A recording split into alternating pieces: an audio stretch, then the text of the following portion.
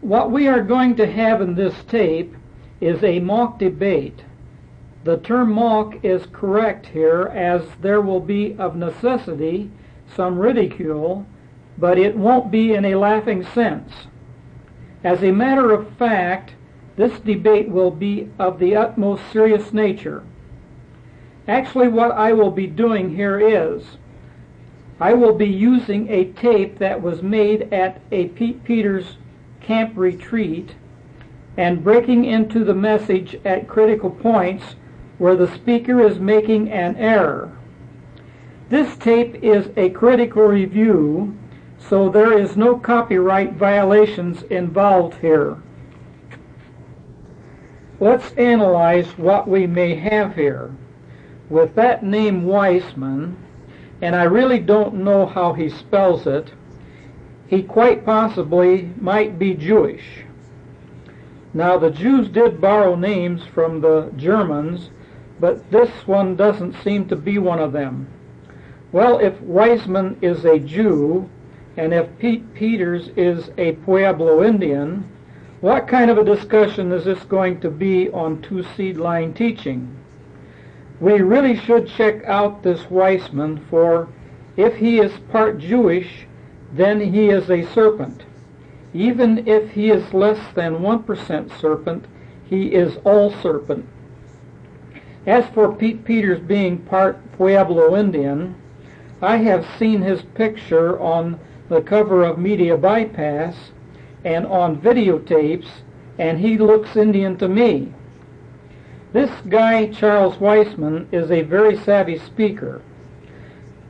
We have to give him credit on that account, but just because he speaks well doesn't make everything he says correct. As a matter of fact, in this tape, which will be presented soon here, he makes several serious errors. I will play portions of his presentation on his disavowal of the two-seed line doctrine, breaking in at times to point out his errors. Charles Weisman was definitely one of the intellectuals of the people. And he is a man that's been a very diligent scholar, from what I can ascertain. He has some very fine writings, and I've been blessed immensely from some of the things that he has brought. Shall we give Charles Weisman a hand?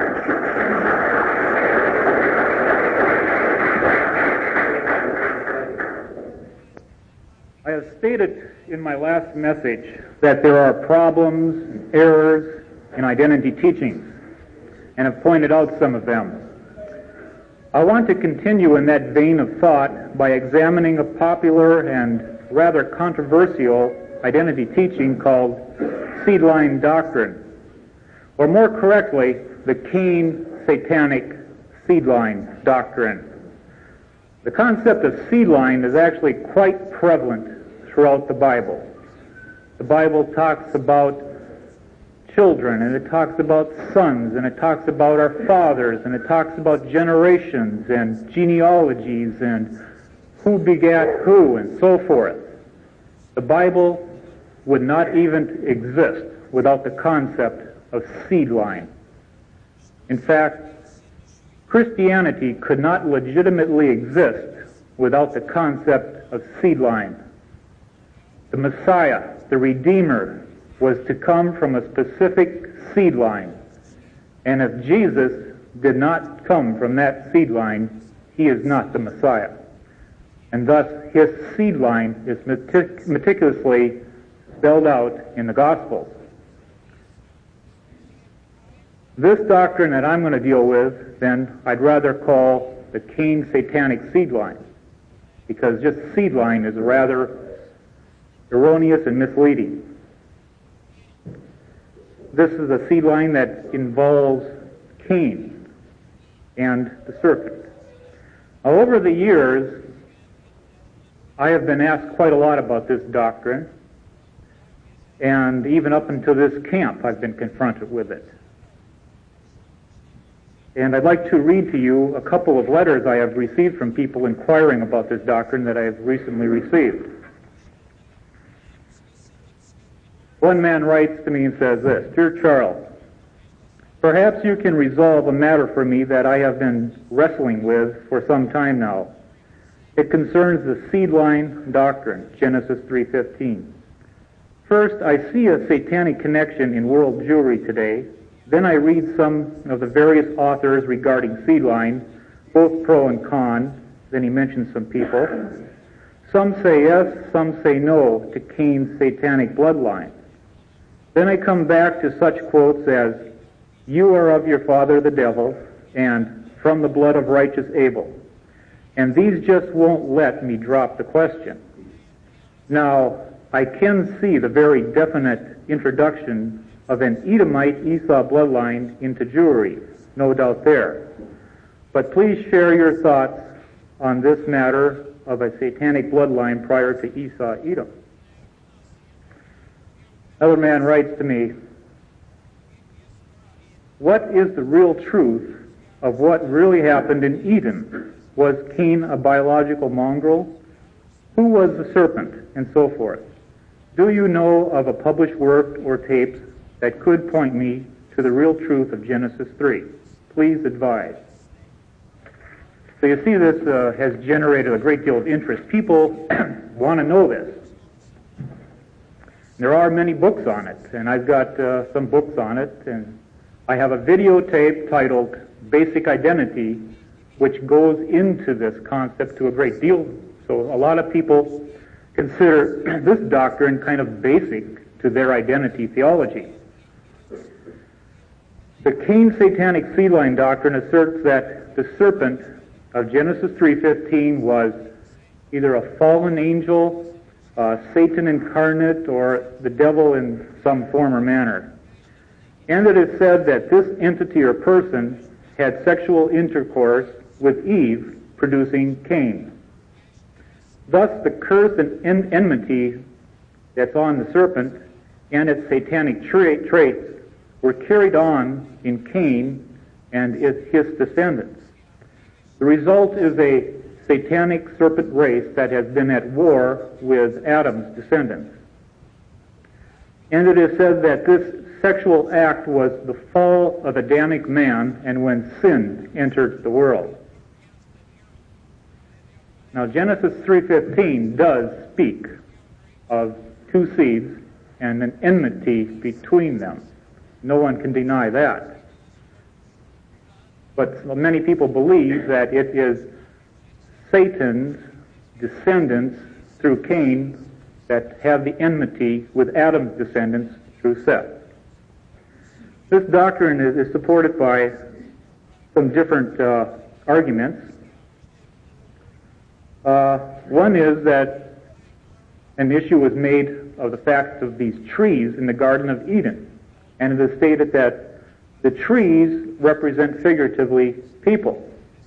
And they go to Ezekiel 31, which speaks of the king of Assyria being a mighty cedar tree. And Ezekiel 31 also mentions other trees that are in a Eden or a garden of God. And they say this is referring to pre-Adamic people in Eden.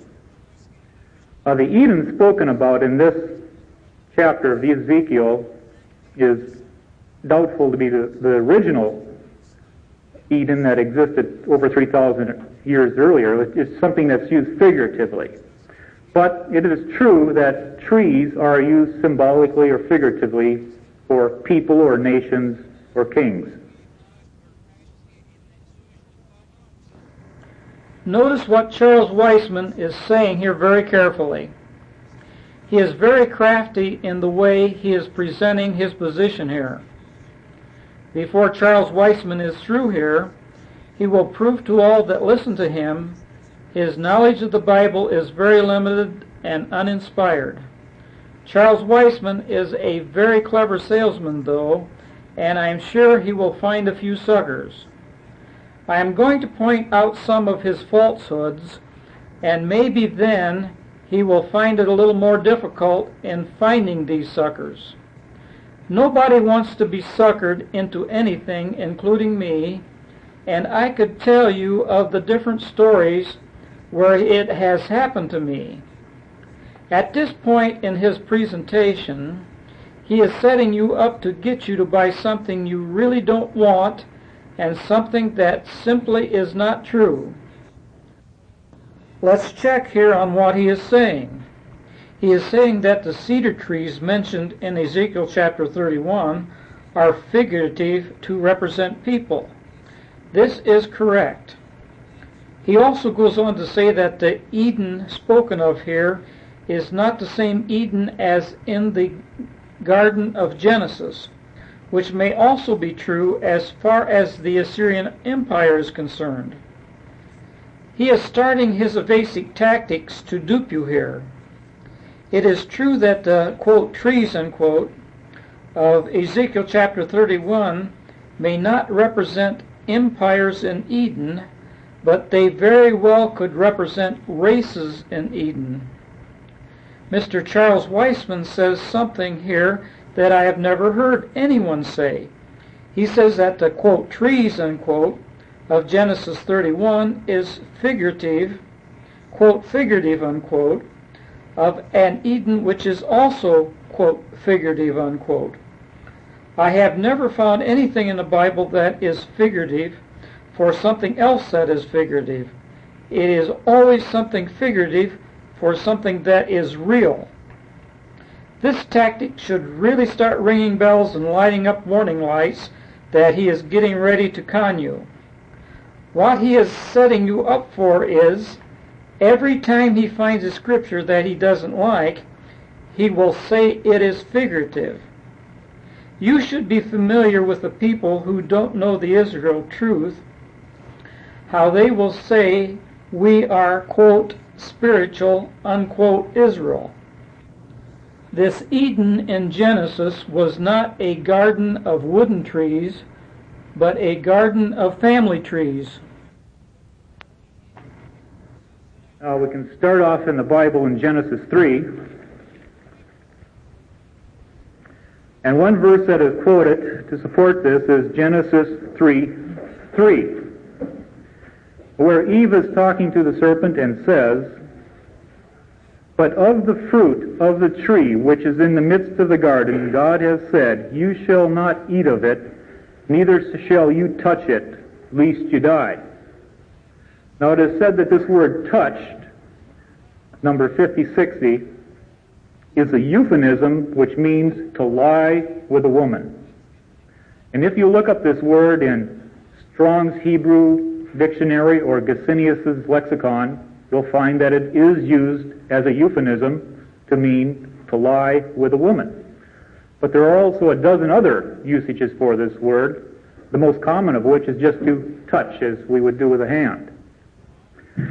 Adam and Eve were told not to eat or touch of one specific tree, the tree of knowledge and good and evil. At this point, we are going to get into the meat of this thing. When we get through with this thing, we are going to understand what Eve, quote, did eat, unquote, and what Eve did, quote, touch, unquote. Mr. Charles Weisman, I have most of the reference books you mentioned on this tape and a lot more, and I can tell you that you are completely misrepresenting the material you are presenting along with Holy Writ.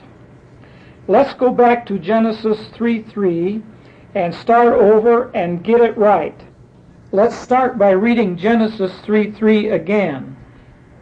But of the fruit of the tree which is in the midst of the garden, God hath said, ye shall not eat of it, neither shall ye touch it, lest ye die. Now we are really going to see what the Gesenius Hebrew Chaldee lexicon of the Old Testament has to say. Mr. Charles Weisman, you probably thought that no one would ever take the time to check you out on this one, did you? Well, my Gesenius Hebrew Chaldee lexicon of the Old Testament, pages 531 and 532, word number 5060, pronounced naga, N-A-G-A, for the word, quote, touch, unquote, besides meaning, quote, to touch or reach into, unquote, means, quote, to violate to injure, unquote. And this is what happened to Eve. She was violated and injured. She was violated sexually by Satan and injured by an injection of Satan's sperm. All of this is under the first usage, including, quote, to touch a woman to lie with her, unquote. Mr. Charles Weisman, if you would have researched real well, you would have noticed the Gesenius Hebrew Chaldee lexicon of the Old Testament refers to two scriptures where the word, quote, touch, unquote, means to have sexual intercourse. They are Proverbs 6:29 and Genesis 20, verse 6. We will read them now. Proverbs 6:29. And we will need to read verses 27 through 29. 27. Can a man take fire in his bosom, and his clothes not be burned? 28.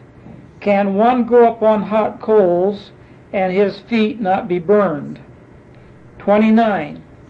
So he that goeth in to his neighbor's wife, whosoever toucheth her shall not be innocent.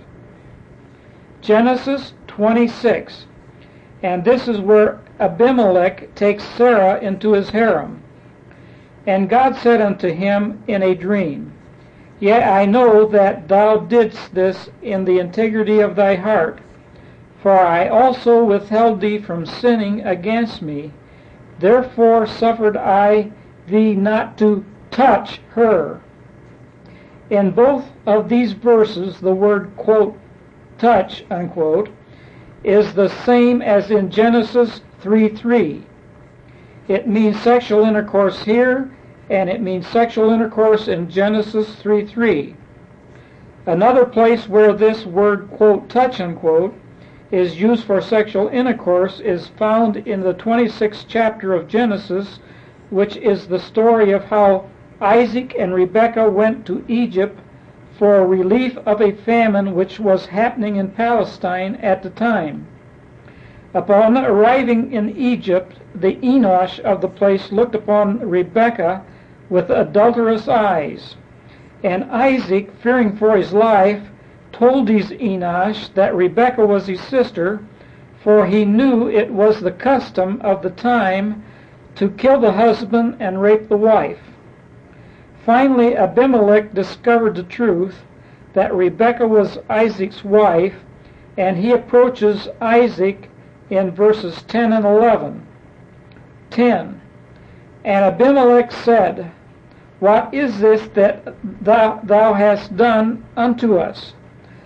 One of the people might have lain with thy wife, and thou shouldest have brought guiltiness upon us. And Abimelech charged all his people, saying, He that toucheth this man or his wife shall be surely put to death. The word, quote, toucheth, unquote, here again means sexual intercourse, and it says so in verse 10, and let's repeat it. Quote, One of the people might have lain with thy wife, unquote. We can see here that the word, quote, touch, unquote, 50-60, does indeed mean to lie with, to violate, or injure.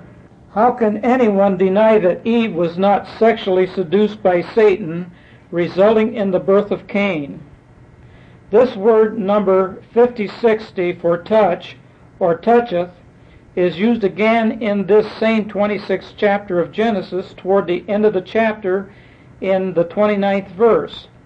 It is speaking here of how Isaac and Abimelech make an agreement, and in it Abimelech agrees not to molest either Isaac or Rebekah.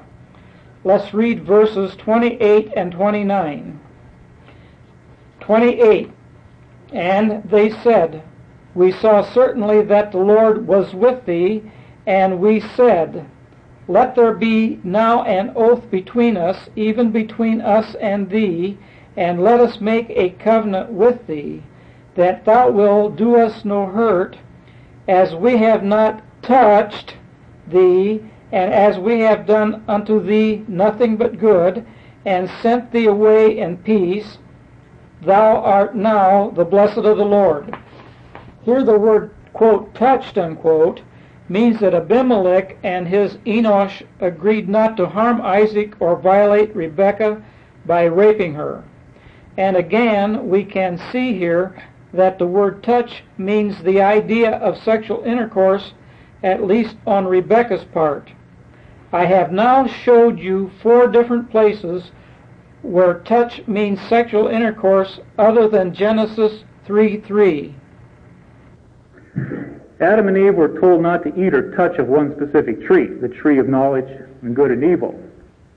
Now, if touch meant to lie with a woman, and Eve touched this tree, then Eve would had to have lied with a woman. Because this word is used as a euphemism in that manner in about 3 or 4 passages. And the one who touches a woman is the one who lies with a woman. Why would God tell both Adam and Eve not to touch or lie with a woman? It doesn't make sense. Obviously, that is not the meaning employed here, so I have to dismiss that argument. Mr. Charles Weisman is deliberately confusing the issue at this point. Satan was the seducer and Eve was the seduced. Eve points out in Genesis 3:13 that, quote, the serpent beguiled me and I did eat, unquote. I did a call. I did lay. To see what this means, let's go to Proverbs 30:20 as a support scripture on this. Such is the way of an adulterous woman. She eateth and wipeth her mouth, and saith, I have done no wickedness. When it says, quote, she eateth, unquote, here, it means she had sexual intercourse with someone other than her husband, just as Eve did with Satan. There is another scripture in Proverbs 9:17 which also alludes to this same idea. Stolen waters are sweet, and bread eaten in secret is pleasant. George M. Lamsa, in his book Idioms in the Bible Explained, says that the, quote, stolen waters, unquote, spoken of here means, quote, stolen love, unquote.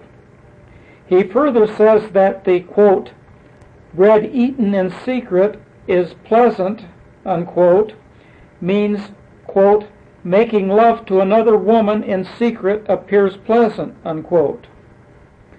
What is so outstanding about this one is the word, quote, eaten, unquote, is added by the King James translators. It proves that they understood the Hebrew idiom and added the word, quote, eateth, unquote, in italics, meaning to have sexual intercourse. The Dake's Annotated Reference Bible understands this also on page 647, column 1, note C. The foolish woman, verse 13, preaches that unlawful pleasures are sweeter than lawful ones. Upon this is built all the adulterous behavior in the land. Verse 17. You can see here then that not only does the Hebrew wording indicate that Eve had sex with Satan, but also the translators of the King James Bible understood the meaning of the word, quote, eat, unquote, that it means having sex. It's only people like Mr. Charles Weisman today that doesn't understand it. Now, Mr. Charles Weisman tries to twist things here to make it look like if Eve ate of this tree, she was laying with another woman. It wasn't another woman that was lying with Eve. It was Satan that was lying with a woman, and that woman was Eve. Mr. Charles Weisman, the word usage is correct here. As for Adam, he was not in the transgression. 1 Timothy 2:14, and let's read it. And Adam was not deceived, but the woman being deceived was in the transgression. The word just means to touch, as we would commonly use it. And the problem was not with touching the tree, but with eating of it. So we go to Genesis 3:13, which says, And the Lord God said unto the woman, What is it that thou hast done? And the woman said, The serpent beguiled me, and I did eat. Now the beguiling caused Eve to eat, not to conceive, not to become pregnant. Eat just means to consume. It really has no sexual connotation to it at all.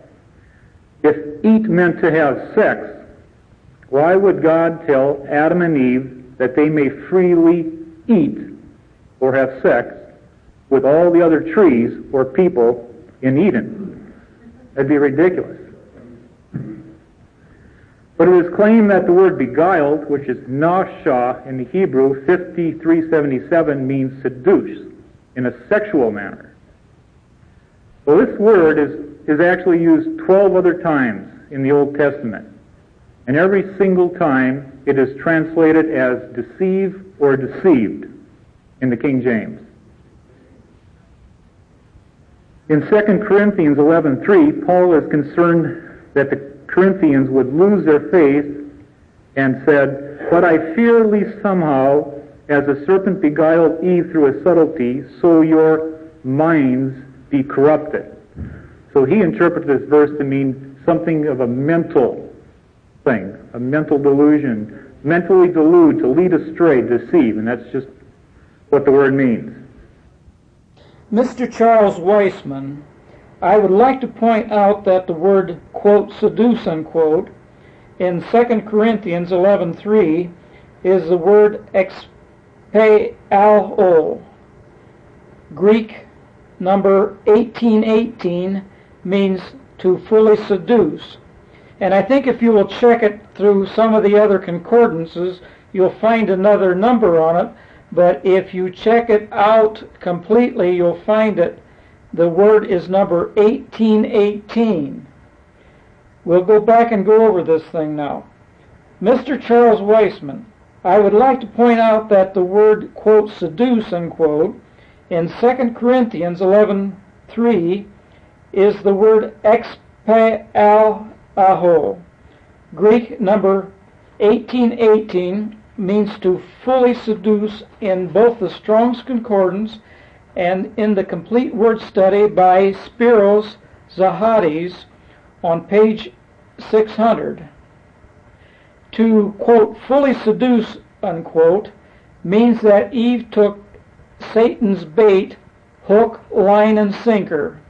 She went all the way. One of your problems here is you are keying in on one verse and not taking into consideration the other verses in the same passage. Let's take a look at 2 Corinthians 11:3 because it is simply outstanding. In order to understand verse 3, we are going to have to read from verse 1 through 3. That is the problem, Mr. Charles Weisman. You are not reading everything in connection with the passage. Before we read it, though, let's preview it just a little. We find Paul here in a state that he wishes to brag about his ministry. We all like to do that occasionally. Paul was probably a little proud of himself for doing such a good job of presenting the gospel to these Corinthians, but at the same time he warns them that someone might come along to undo all that he had done. Now Paul is concerned about someone subverting their minds such as Eve's was, but the way it is stated here can leave no doubt that Eve was also physically seduced. Let's read it. 1. Would to God ye would bear with me a little in my folly, and indeed bear with me. For I am jealous over you with a godly jealousy. For I have espoused you to one husband, that he may present you as a chaste virgin to Christ. But I fear lest by any means, as the serpent beguiled Eve through his subtlety, so your minds should be corrupted from the simplicity that is in Christ. Now I know Paul is speaking of mental seduction here, but at the same time he is comparing this mental seduction to Eve's physical seduction, or why even bring up the idea of a chaste virgin? In other words, Eve was a, quote, chaste virgin, unquote, until Satan physically seduced her. There is no possible way Satan could have taken away Eve's virginity through mental seduction. Of course, if you don't understand that Israel was divorced by Yahweh, and that the only way he could remarry her was by dying according to the law, you will not understand why it was important that we become as, quote, chaste virgins, unquote, so he can remarry us. Now it's interesting that some supporting this doctrine have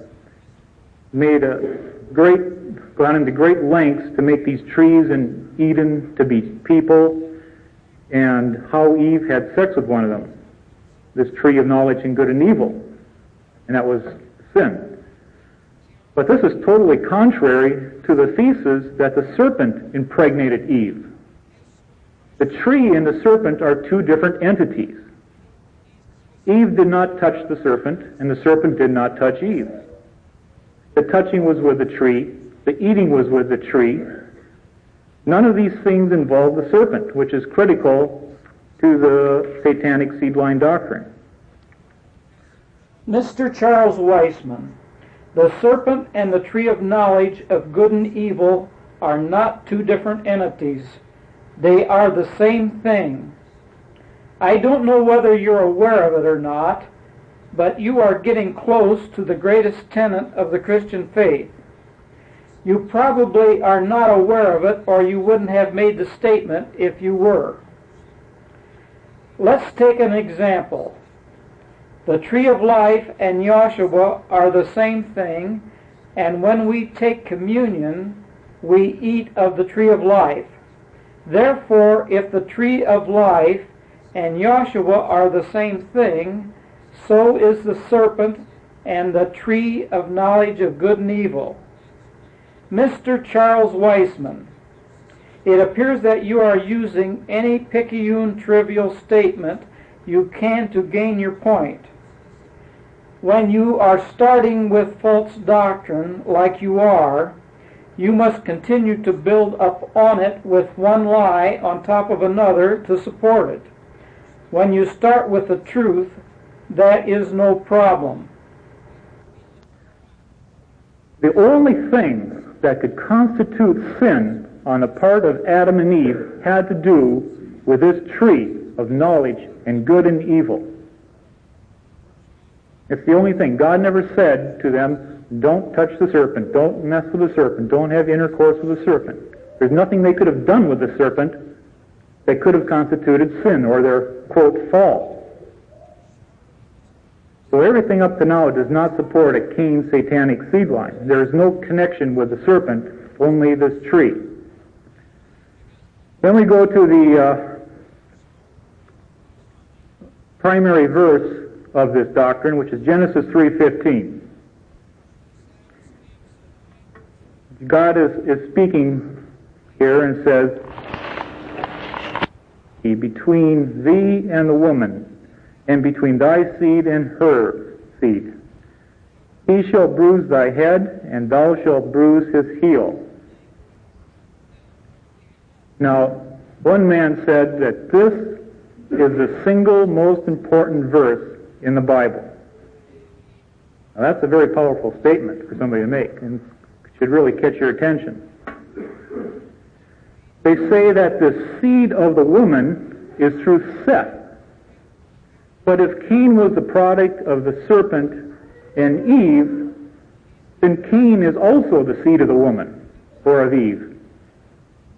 If Cain and Seth both came from the same woman, then they can both be called the seed of the woman.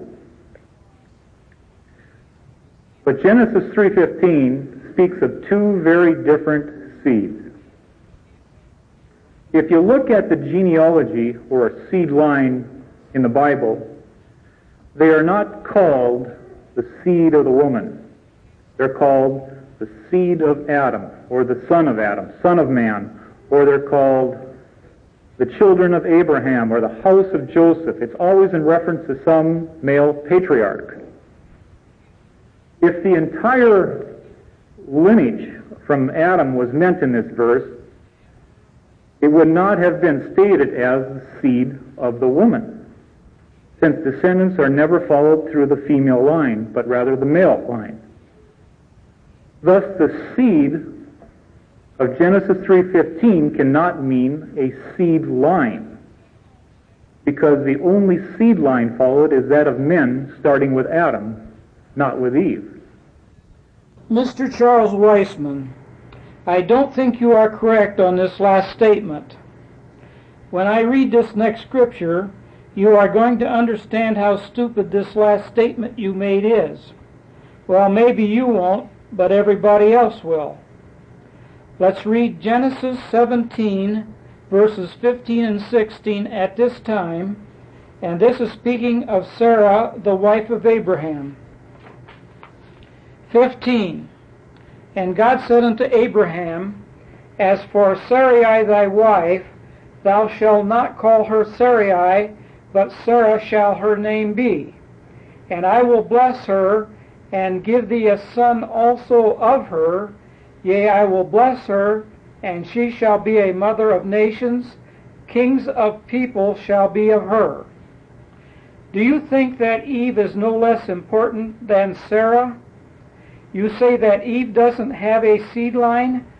Then by the same analogy, Sarah wouldn't have a seed line either. But Genesis 17:16 says that she does have. Then how about the lineage of Joshua?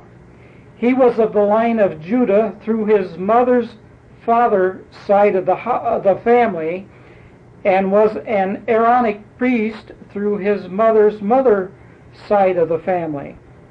If what you are saying then, Joshua's only seed line would be that of Yahweh, and he would no longer be a lion of the tribe of Judah, nor would he hold the office of high priest, nor could we say that he is our kinsman redeemer. I would like to use a four-letter word here that starts with S, but I will just say feces to this last statement by Weisman. Now note in this verse, 3:15, that the two seeds mentioned are spoken of in the singular and not the plural. It says, and it shall bruise. The King James has, it shall bruise thy head, but the proper translation is, he shall bruise thy head. And the serpent is referred to as, you shall bruise his heel. It's all in the singular. Mr. Charles Weisman, I think you are doing it again. What you are saying here is that both the serpent and the woman can have only one seed each. Now, I don't know who taught you about the birds and the bees, but there is something strangely lacking in your understanding on this subject. What I am wondering is, if Sarah can be a mother of, quote, nations, kings, and people, unquote, why isn't it possible for Eve to be the mother of a multitude of, quote, nations, kings, and people, unquote, too? You are right on one thing you said. The word, quote, it, unquote, is speaking of the one of the many seeds that Eve would have, which would be Joshua. The word for seed here is 2233, Zerah, and means to be fruitful. Now, if Eve was only going to have one seed, that wouldn't be very fruitful, would it? So both the serpent and the woman were to have a multiplicity of seed. I will say one thing here. You are really hung up on one seed, but to this extent it is ridiculous. If we are to use the same rationale of thought you are using on Genesis 3:15 and apply it to Abraham, we would say because Abraham is a singular person, therefore he can have only one seed.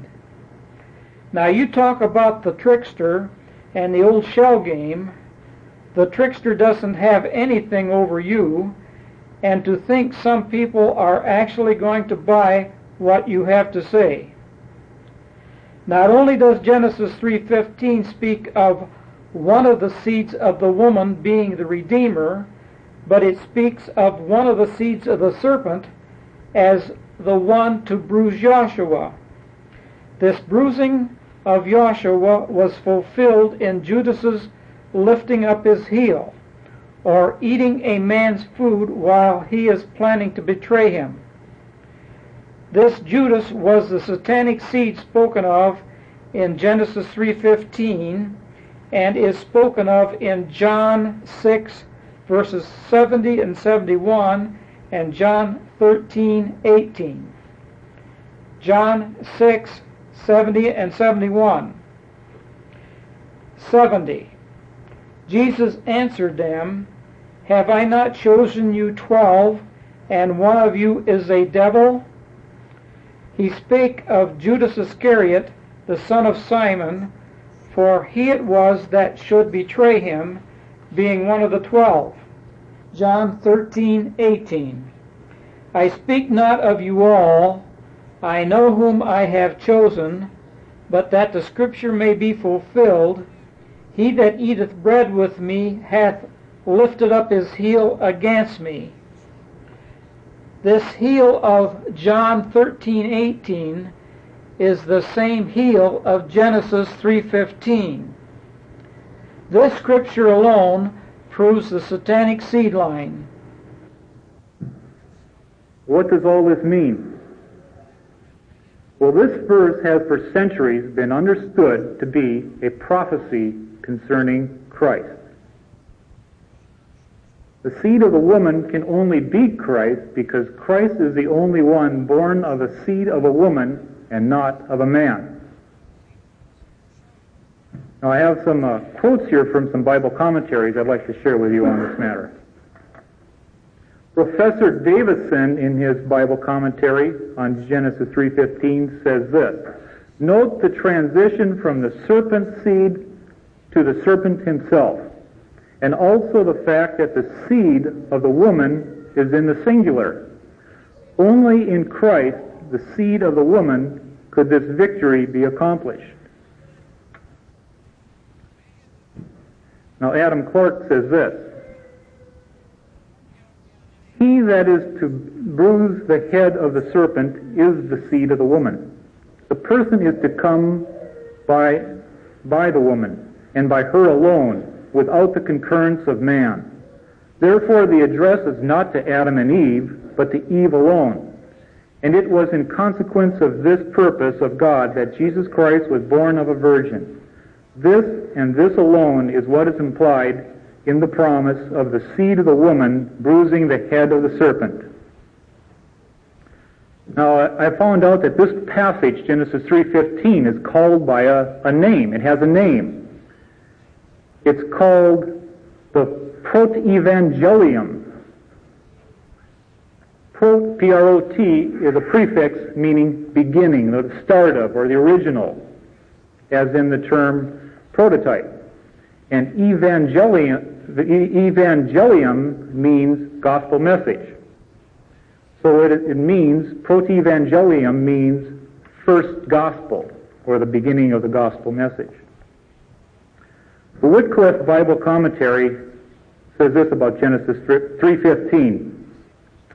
"It is an announcement of a prolonged struggle, perpetual antagonism, wounds on both sides, and eventual victory for the seed of the woman. God's promise that the head of the serpent was to be crushed pointed forward to the coming of the Messiah and guaranteed victory. So we have a victory here. And we also seem to have the fact that this serpent entity is being crushed or destroyed. And that's very significant. Jamieson, Fawcett, and Brown, in their Bible commentary on the phrase, "It shall bruise thy head," state, "The serpent's poison or power is lodged in its head, and a bruise on that part is fatal. Thus fatal shall be the stroke which Satan shall receive from Christ. Though it is probable he did not at first understand the nature and extent of his doom." So he is doomed by Christ. Matthew Henry states this about Genesis 3:15. The serpent is... I am so happy that Charles Weisman brought up the Protoevangelion. He is naming it correctly. I would like to read a few verses from the Protoevangelion out of the lost books of the Bible and the forgotten books of Eden. Protoevangelion chapter 10, verses 1 through 10. And this is talking of Joseph discovering that Mary is pregnant. "And when her 6th month was come, Joseph returned from his building houses abroad, which was his trade, and entering into the house found the virgin grown big. Then smiting upon his face, he said, With what face can I look upon the Lord my God, or what shall I say concerning this young woman? For I received her a virgin out of the temple of the Lord my God, and have not preserved her such. Who has thus deceived me? Who has committed this evil in my house, and seducing the virgin from me, hath defiled her? Is not the history of Adam exactly accomplished in me? For in the very instant of his glory, the serpent came and found Eve alone, and seduced her. Just after the same manner it has happened to me. Then Joseph, arising from the ground, called her and said, O thou who hast been so much favored by God, why hast thou done this? Why hast thou debased thy soul, who was educated in the Holy of Holies, and received the food from the hand of angels? But she, with a flood of tears, replied, I am innocent. I have known no man. But you may say, this book was not canonized. Canonized by whom? The Roman Catholic Church? Well, what do they have to do with it? Where or when does Yahweh give pagans the authority to canonize anything? And what does the Council of Nicaea have to do with it? By what authority did the Council of Nicaea have anything to say about what books were to be in the Bible and which ones were not? You have to understand that the Roman Catholic Church has never been a part of Yahshua's ecclesia.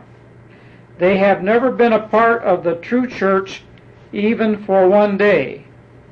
They have never been a part of the true church for 1 hour. They have never been a part of the true church for 1 minute. They have never been a part of the true church for 1 second. What are we going to do with all the books that were referred to in our present Bible that are not there today? Oh, I am sure we should be careful with these books. We should even be careful with the King James version of the Bible. This Protoevangelion does prove here that someone understood the seduction of Eve to be physical and not mental. The Protoevangelion is just verifying what the Bible says if we study to show ourselves approved. Matthew Henry states this about Genesis 3:15.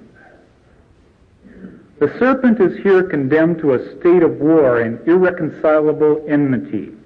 He is destroyed and ruined at last by the great Redeemer, signified by the breaking of his head.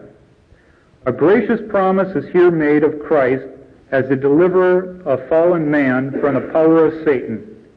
Here was the dawning of the gospel day. Notice is here given of three things concerning Christ. One, his incarnation, that he should be the seed of the woman. Two, his sufferings and death, pointed at in Satan's bruising his heel, which occurred when his feet were pierced and nailed to the cross. And three, his victory over Satan thereby, or by his death. He had victory over the serpent entity, sometimes called Satan.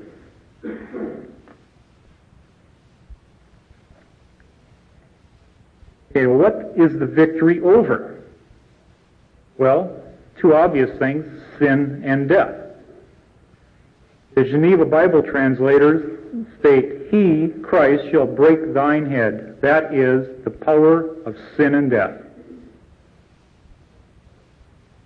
Adam Clarke states, "Jesus Christ died to put away sin by the sacrifice of himself, and to destroy him who had the power of death, that is, the devil. Thus he bruises his head, destroys his power and lordship over mankind, turning them from the power of Satan unto God." Acts 26:18. We also have a victory here over evil, the evil of the serpent. Lamsa says that the serpent was metaphorically used as an agent of evil forces. The spirit, capital S spirit, was to have victory and dominion over the flesh, and the spiritual man over the physical man. Messiah Christ was to crush the head of the serpent and save man from the evil forces and bring him back to God. We also have a victory over a political power structure, a political system. Matthew Henry says this about the serpent: "Christ shall bruise his head, that is, he shall destroy all his politics and all his powers and give a total overthrow to his kingdom and interest. By his death, Christ gave a fatal blow to the devil's kingdom, a wound to the head of this beast that can never be healed." Thus, the nature of this enmity is also political in nature, kingdom versus kingdom. And Christ's kingdom prevail. Mr. Charles Weisman, I will tell you the reference books I have in my library. The 12-volume Interpreter's Bible, the 1-volume Interpreter's Bible, the Matthew Henry's Bible Commentary, the Jameson, Fawcett, and Brown Commentary on the Bible, the Wycliffe Bible Commentary, the Adam Clarke's Commentary, the International Bible Commentary by F.F. Bruce, the Peake's Bible Commentary, the Concise Bible Commentary, the Matthew Poole's Commentary on the Holy Bible. In addition to these, I have most of the lexicons and concordances on Hebrew and Greek that you can find. Now, we have to be careful with these Bible commentaries and reference books. In my writings, I find that I can use less than 1% of their remarks. I do find that I need these Bible commentaries, though, because these people who made them up are pretty good historians. Now, when I write something, I want to know who, what, when, where, why, and how. These commentaries help me with the when.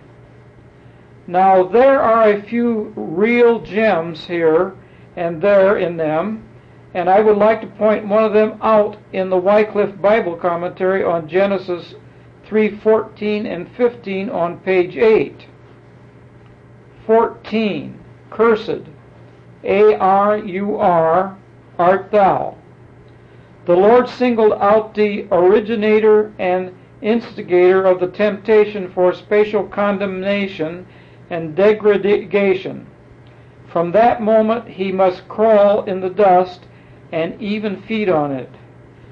He would slither his way along in disgrace, and hatred would be directed against him from all directions. Man would always regard him as a symbol of the degradation of the one who slandered God. Cf. Isaiah 65:25. He was to represent not merely the serpent race, but the power of the evil kingdom. As long as life continued, men would hate him and seek to destroy him. 15. I will put enmity. The word Eba, E-B-A, denotes the blood feud that runs deepest in the heart of man. Cf. Numbers 35, 19 and 20, Ezekiel 25, 15 through 17, chapter 35, 5 and 6. Thou shalt bruise, S-H-U-P.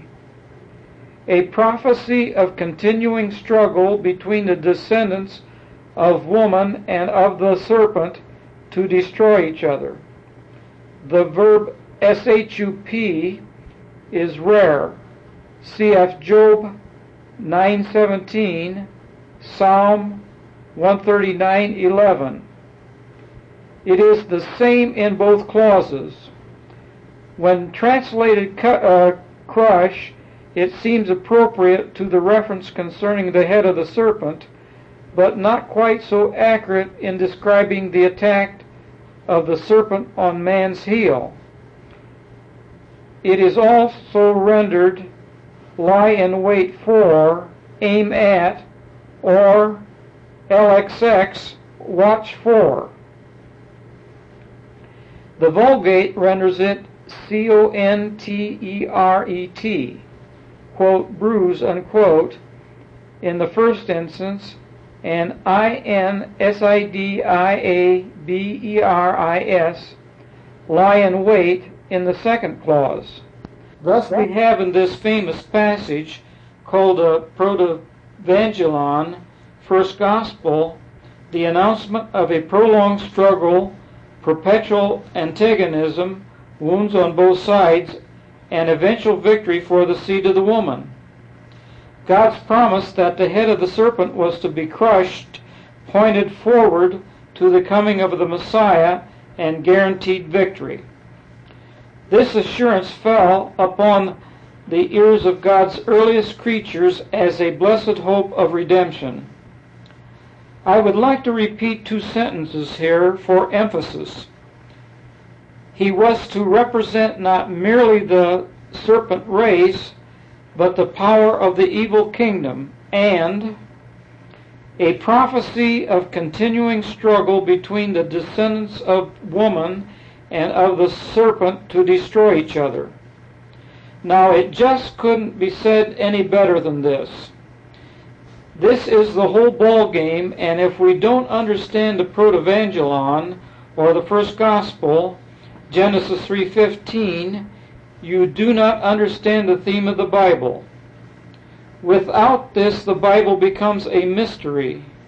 Now, Mr. Charles Weisman, when you quoted from the Wycliffe Bible Commentary, you only quoted part of this reference. You omitted the part about the serpent race. Not only this, it had to be a deliberate omission on your part.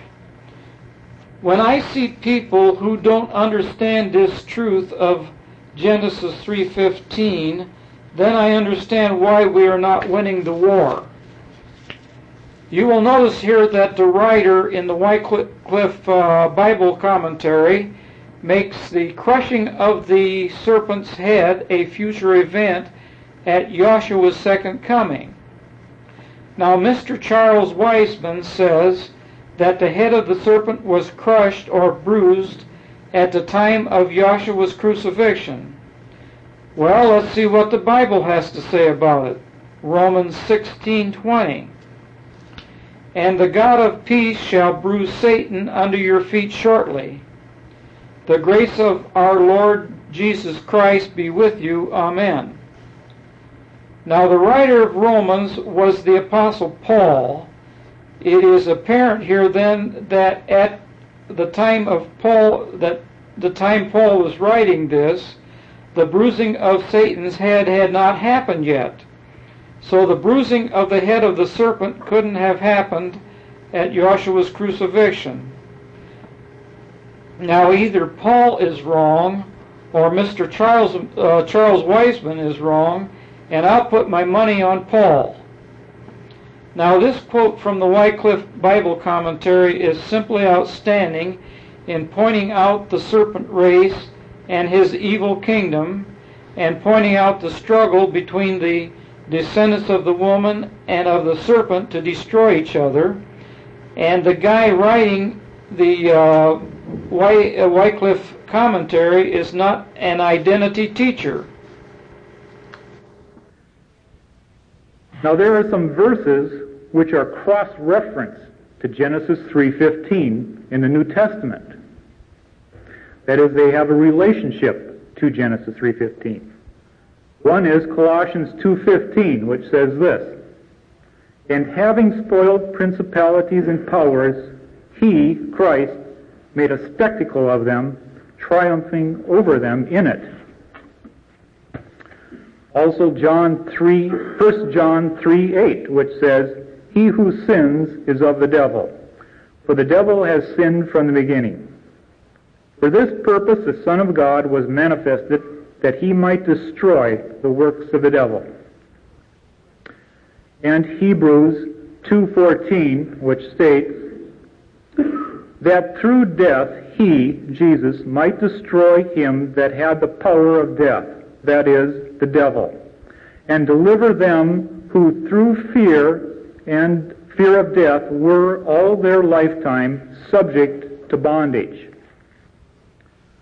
Christ destroyed the serpent of Genesis 3:15, and he set Adamic man free of the bondage of sin and death imposed upon them by the serpent, or the works of the serpent. Thus the enmity is between the serpent and Christ, the seed of the woman, not with Adam's descendants, because the serpent had already subdued Adamic man, and they never had the power to free themselves from that bondage. The only one that could undo what the serpent had caused or brought about was Jesus Christ. Thus Christ was an enemy of the serpent. He was a threat to the system and the order that the serpent established, not man. Man could never do anything about that order. And we prevail over these things because we have victory through Christ. 1 Corinthians 15:57. Now the identifying of this serpent with the term Satan or devil can be somewhat confusing, since these terms can be ascribed to many different things or persons, such as the angel of God was a Satan against Balaam, Numbers 22:22. David was a Satan or adversary to the Philistines, 1 Samuel 29:4. People are called devil who are slanderers, 1 Timothy 3:11. And people are called devil who are false accusers, Titus 2:3. Judas was called a devil. Peter was called a Satan. The terms devil and Satan are used to refer to evil in general, or to sin, or to the enemy. Corrupt political religious systems or authorities are called Satan. Man's lust or cardinal nature can be called the devil.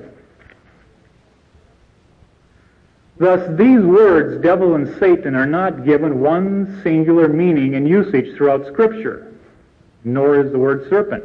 But that is how Christendom has always treated them and interpreted them.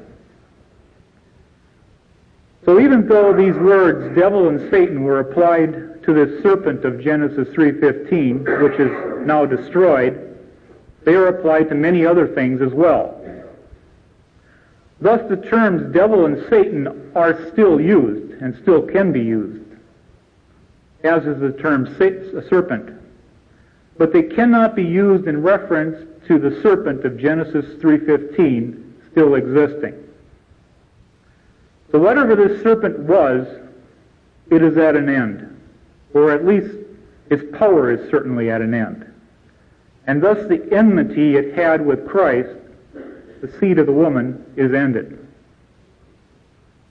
Now, a lot of people in the satanic seed-line doctrine have made this statement: we are now nearing the climax of the enmity spoken of in Genesis 3:15. No, we are not. That climax was reached 2,000 years ago. To say that this enmity exists today, that there is an ongoing confrontation because of it, is to say Christ failed in his mission and in what he was to accomplish by his death and shed blood.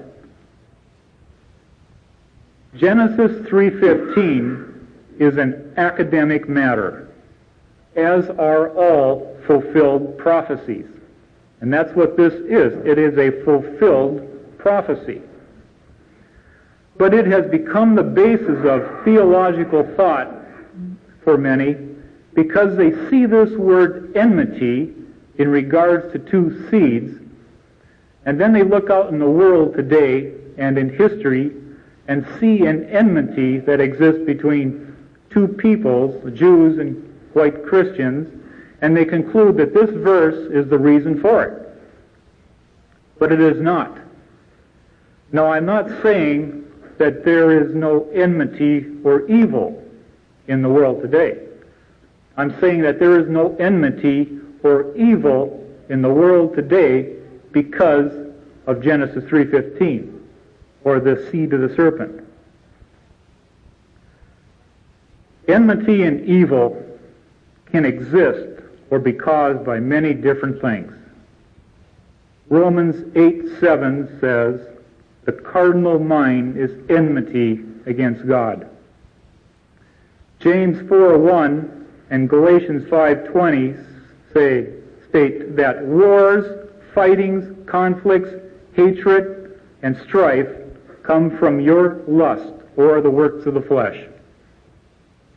Mark 7:21, Christ said, from within, out of the heart of men, proceed evil thoughts, adulteries, murders, thefts, wickedness, etc. You have all the enmity and evil you ever want to deal with in this world right within your own inner nature. But you might ask, is there not a conflict that exists in the spiritual realm in some manner? Well, yes, there is. But the enmity that exists today and in the past is not due to satanic genes in certain people or from some cursed serpents still existing, but rather it comes from curses that God has placed upon certain persons of our race, the Adamic people, such as Cain. Cain was cursed. Canaan and Esau, the evil figs of Judah, and the Judean Israelites I spoke of in the other message. These cursed people naturally have enmity against God and God's people. And that is what you are experiencing and contending with today. Now, as far as Cain is concerned, what is his story? Where did he come from? Let's look at Genesis 4:1.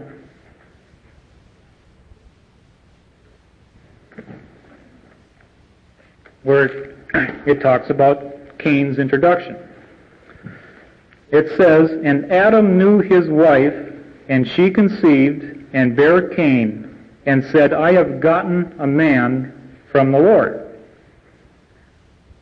Now, one man has stated that this verse is one of the worst polluted and poorly translated verses in the entire King James Bible, because upon reading it, it appears that Cain came from Adam and Eve. Adam knew his wife, and she conceived. I don't know why he picks on the King James, because you can look at any translation from the Septuagint to the NIV, and you get that basic meaning. Now, others say that the word knew means to observe. Thus, Adam observed his wife, Eve, that she conceived and saw that she was pregnant.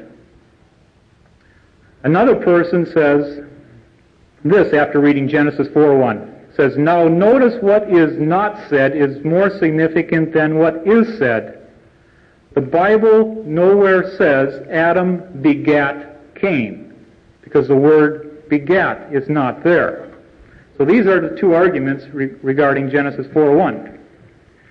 Well, look at Genesis 4:17. And Cain knew his wife, and she conceived and bare Enoch. There you have the word knew being used as a euphemism for sexual relation. It's the same way as it is in Genesis 4:1. And also look at Genesis 4:25. And Adam knew his wife again, and she bare a son, and called his name Seth. Now this basically reads identical to Genesis 4:1, except here we have the word Seth, and in Genesis 4:1 you got the word Cain. It's identical. And we go back up to Cain, it doesn't say anything about begatting there either. It doesn't have to say begat.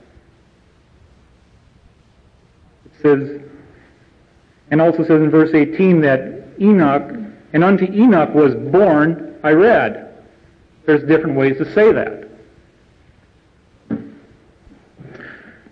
The word knew is obviously a euphemism. It's like what it says in Genesis 24:16 about Rebekah.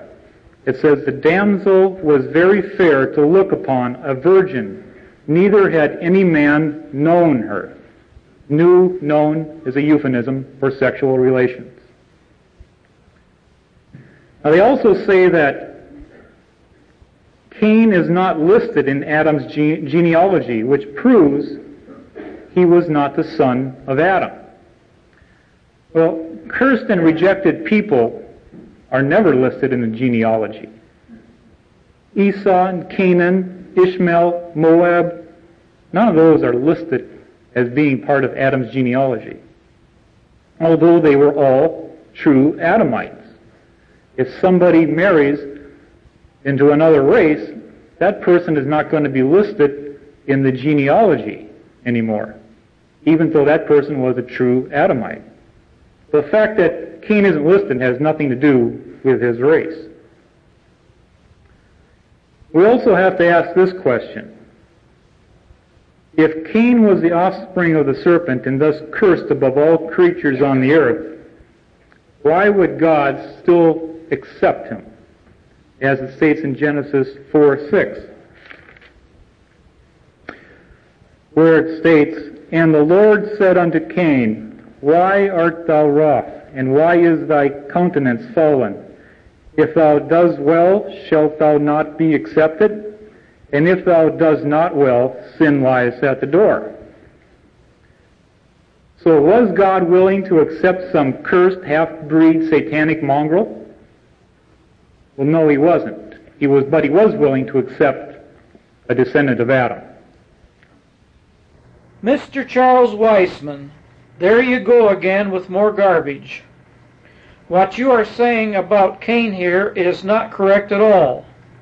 Let me show you what the true implications of the birth of Cain are.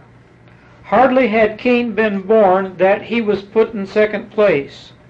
Many writers and commentators point out the fact that in Genesis 4:2, the order is changed from Cain and Abel to Abel and Cain.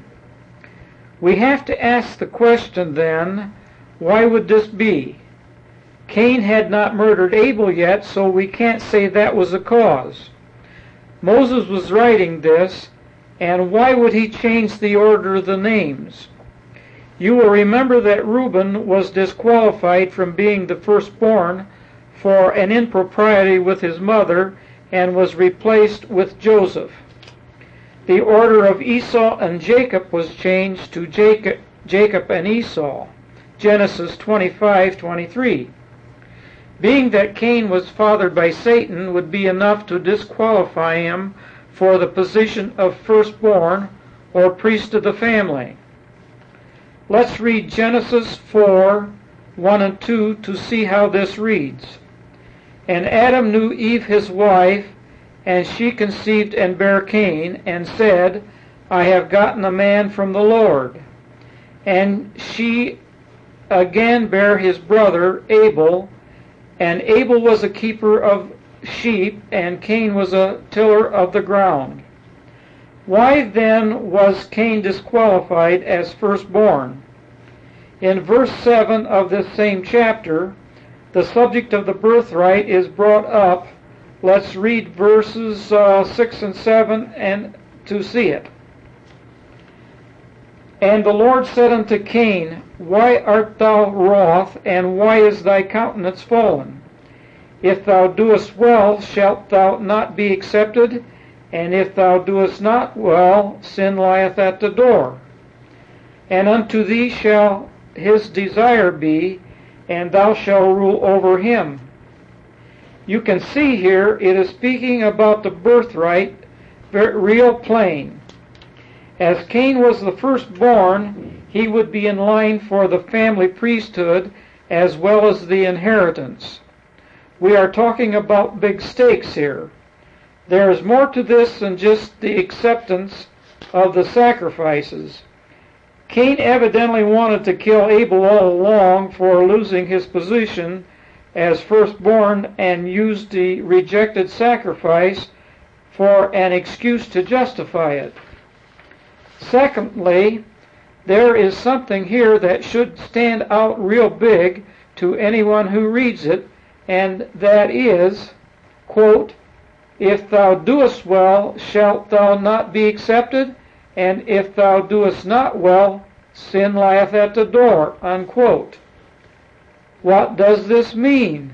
Quote, and if thou doest not well, sin lieth at the door, unquote.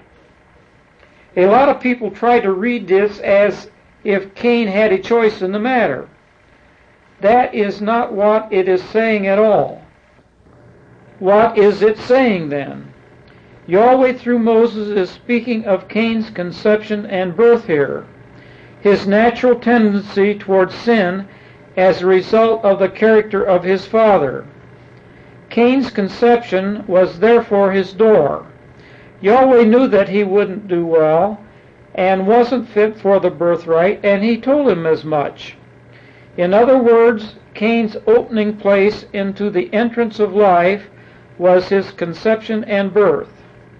The word here refers to number 6605, which means to open wide or break forth. Thus we can see the implications here of conception. Legal status. I believe that some of the confusion over Genesis 4:1 is a misunderstanding of legal status. Have you ever read a legal contract where they would use the terms party of the first part, party of the second part, party of the third part, etc.? This is done so someone in the contract doesn't get mixed up with another person, which could be disastrous for all other parties in the contract. Let's apply this same method with the Bible. Let's apply it this way. Satan, party of the first part. Eve, party of the second part. Adam, party of the third part. Cain, party of the fourth part. Abel, party of the fifth part. Seth, party of the sixth part. We will be using 4 verses here. Genesis 3:13, Genesis 4 verses 1 and 2, Genesis 4:25. Genesis 3:13. And the woman said, party the second part. The serpent, party the first part, beguiled me, party the second part. And I, party the second part, did eat. Genesis 4:1. And Adam, party the third part, knew Eve his wife, party the second part, and she, party the second part, conceived and bare Cain, party the fourth part, and said, I have gotten a man, party the fourth part, from the Lord. Genesis 4:2. And she, party the second part, bare his brother Abel, party the fifth part. Genesis 4:25.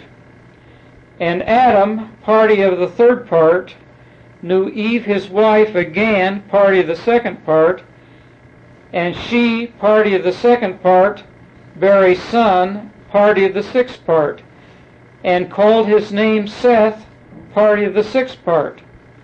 For God, said she, party of the second part, hath appointed me another seed, party of the sixth part, instead of Abel, party of the fifth part, whom Cain, party of the fourth part, slew.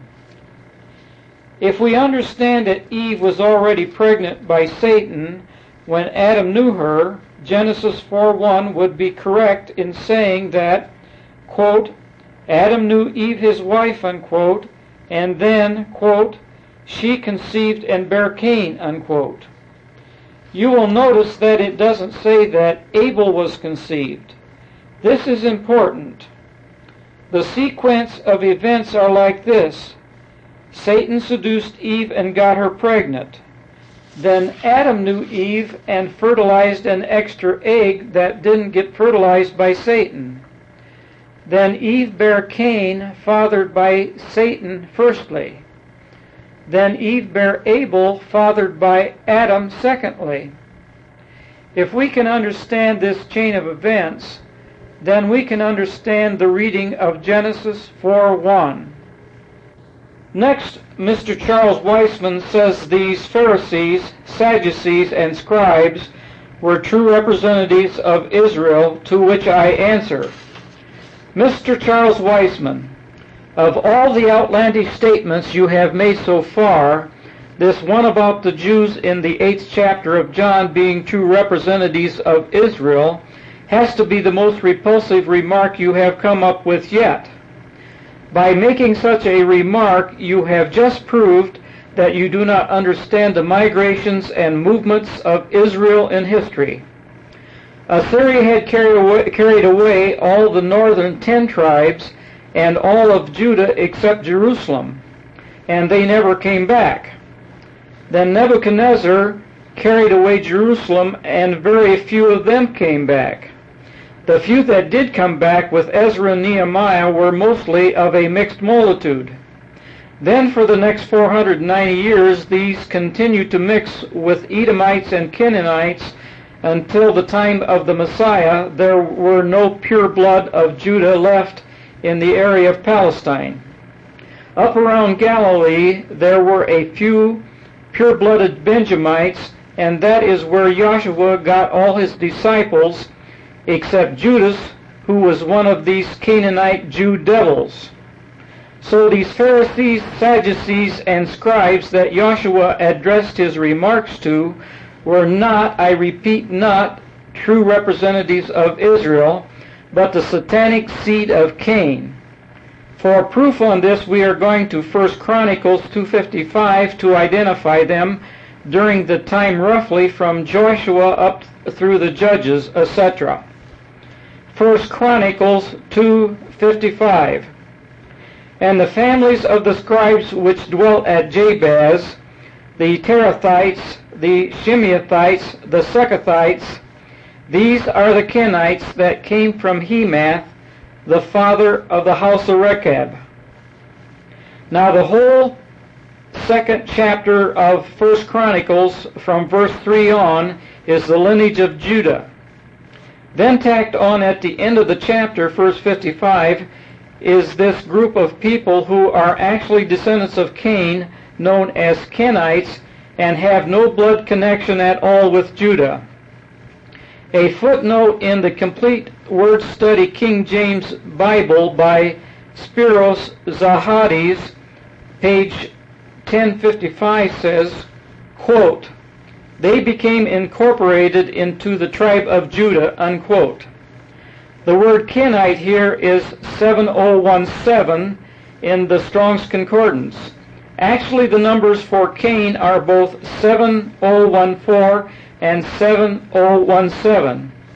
You will notice here in 1 Chronicles 2:55, they are called, quote, "the family of the scribes," unquote. They were scribes at this time, and they were scribes in Joshua's time. They are the same people. At this time, I'm going to quote from the Zondervan Pictorial Encyclopedia of the Bible, Volume 3, page 782. Kenites, meaning metalworkers, smith. Clan or tribal name of semi-nomadic people of South Palestine and Sinai. The Aramaic and Arabic etymologies of the root GYM show that it has to do with metal and metal work. Thus a Hebrew word from this root, quote, lance, unquote. This probably indicates that the Kenites were metal workers, especially since Sinai and Wadi Arabia were rich in high-grade copper ore. W.F. Albright has pointed to the Ben Hassan mural in Egypt, 19th century BC, as an illustration of such a wandering group of smiths. This mural depicts 36 men, women, and children in characteristic Semitic dress, leading along with other animals, donkeys laden with musical instruments, weapons, and an item which Albright has identified as a bellows. He has further noted that Lamech's 3 children, Genesis 4:19 through 22, were responsible for herbs, Jabal, musical instruments, Jubal, and metalwork, Tubal-Cain or Tubal the smith, the 3 occupations which seem most evident in the mural. Now, if you want to research further on the word Kenite, try the Jamieson, Fawcett, and Brown commentary on the whole Bible, page 293, or the Matthew Poole's commentary on the Holy Bible, volume 1, page 778. Now, if you should decide to research the word Kenite further, I have this warning. There are pure-blooded Israelites who are called Kenites. In these cases, they are only Kenites inasmuch as they live in a geographical area with the Kenites. Mr. Charles Weisman refers to various books, including the Talmud, which supports the 2-seed line doctrine, and my answer is, Mr. Charles Weisman, your reference here to the 2-seed line doctrine being in the various books of the Talmud is quite interesting. Now, it is my opinion that the Jews, as scribes, have stolen many of Israel's books. Just because the 2-seed line doctrine can be found in the Talmud does not make it untrue.